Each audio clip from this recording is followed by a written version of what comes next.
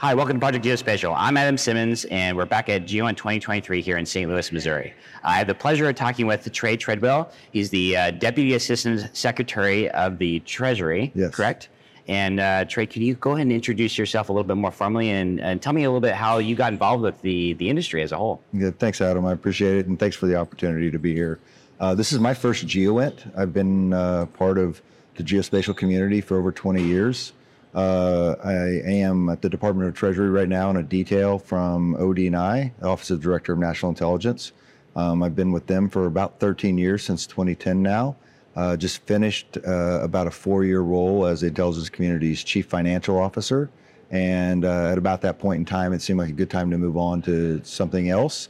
And one of the biggest challenges we have in the intelligence community overall is so much of the intelligence community effort is spent on defense intelligence and focusing on military overall. However, we have 4 instruments of national power that we really exercise: diplomacy, informational, military, and economic.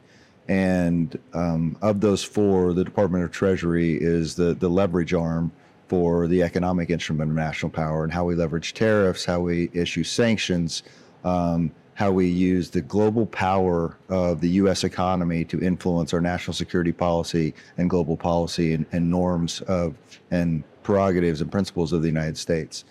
And in that avenue, the Department of Treasury Office of Intelligence and Analysis is one of the smallest elements of the IC. Was stood up in the wake of 9/11, even before the IRTPA. It was established around 2003, 2004 timeline in statute, and as a result to focus on countering the threat finance and how terrorists move money globally, and really look at those activities and understand how we can cut off their access to funding and finance. It has been a very enlightening opportunity because most of my career, 11 years active duty in the Air Force, working NRO programs, about 4 years in the private sector, advising on intelligence community programs, and then coming back to OD&I in the office of the Chief Financial Officer since 2010. And I tell this to a lot of young professionals, like I've been with OD&I now for 13 years. I'm on my 7th job. And so people shouldn't get too complacent and stay one place, keep growing and learning and challenging yourself. And when you lay out that plan for where you want to be, I never would have envisioned this is where I would be at this point in my career. So very lucky to have had such a great opportunity in the intelligence community for a little over 25 years now, and really loving just the opportunity to serve. Excellent. So circling it back around to the Treasury side of things, and maybe bringing it down a couple levels, what does your role have to do with GEOINT? Thank you for that question. I've been here, this is my 3rd day here at GEOINT. I've been asked that question a lot by a lot of my friends and colleagues across the community that are here. And they're like, why is Treasury, why are you interested in GEOINT? And I have both a personal interest and a professional interest. And the personal interest is I've been doing this for a long time. Like I said, it's my first GEOINT symposium. Super excited to be here. Been working with a lot of these companies in different capacities and the organizations for a long time.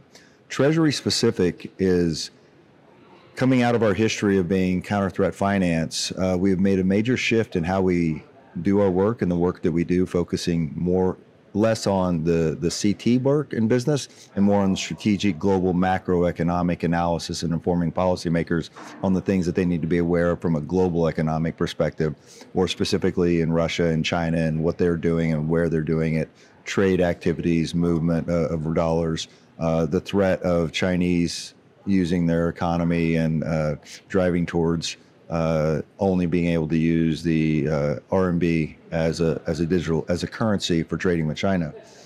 Well, when we look at all of this information, and so much of the economic information is available in the public space and commercially available or publicly available, it's just data. And there are billions, if not trillions and petabytes and exabytes of data that are out there. Well, the geospatial community is looking at data, and especially unclassed data, in a lot of different ways. So what I'm trying to learn is that how is the geospatial community looking at data, and how are they analyzing it? How are they applying AI, ML technologies to that? Because I want to be able to bring that same sort of capability and technology into the Treasury. as a small element, we don't have a lot of acquisition expertise or capability.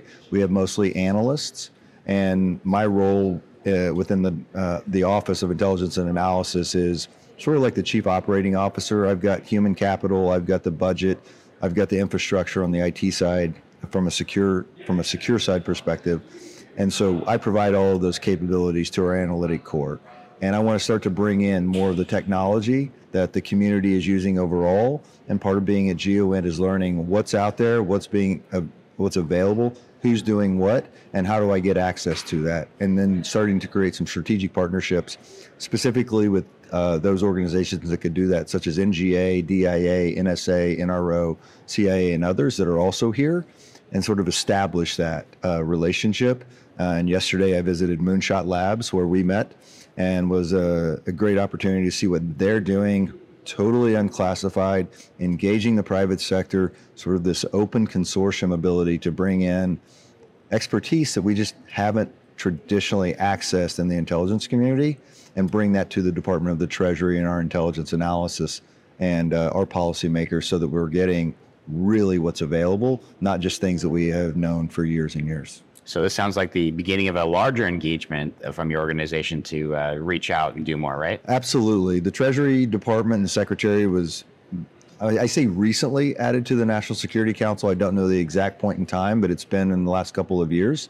And so sort of shifting the Department of Treasury just from looking at the U.S. economy and what we do there to really being a national security component, a customer of intelligence very heavily is a priority, and how we inform those policymakers on the decision that they're making and provide them with accurate, timely, and relevant intelligence to make those informed decisions.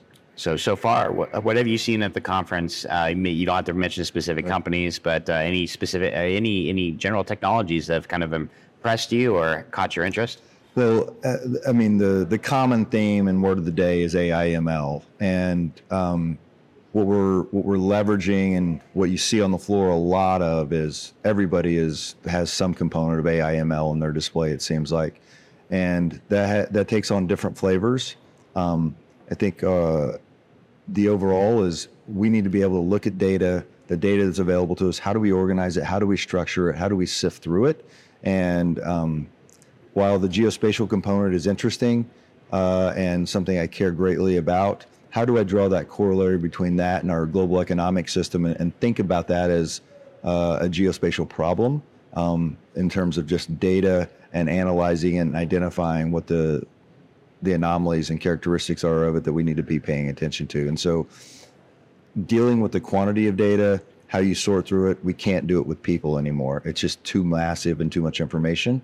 And focusing on how we leverage what the leading edge technologies are doing to sift through that data and highlight those things that we need to be watching for and watching out for.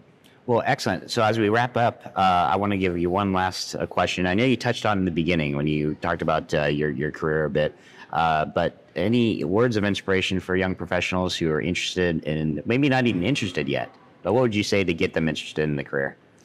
I would say that there's an interesting bit of work everywhere you look, and if you just continue to pursue the things that interest you and continue to learn and grow and challenge yourself and say, all right, be curious. I think that's the key element, is be curious and don't be afraid to step forward. I learned early on in my career, when I was a relatively junior Air Force captain, I stood up in a room one time where I probably shouldn't have been in the first place and asked a question I probably shouldn't have asked in the second place. And I had an old crusty colonel that came up to me afterwards and said, don't ever stop doing that, because you're asking questions, you're being curious, and you're saying, hey, I don't know this, why are we doing it? And if you're the one that has that question, especially in a large room, you're rarely going to be the only one that has it. Don't be afraid to stand up and ask the question, put yourself out there, learn something new, and then put that to good use. Excellent. Well, I want to thank you for your time with us, and pleasure talking to you, learning more about what your organization, the U.S. Treasury, has to do with GEOINT. Very interesting. And I'm Adam Simmons, a product of Geospatial. We'll talk to everybody next time. Thanks, Adam. Yeah. Appreciate it.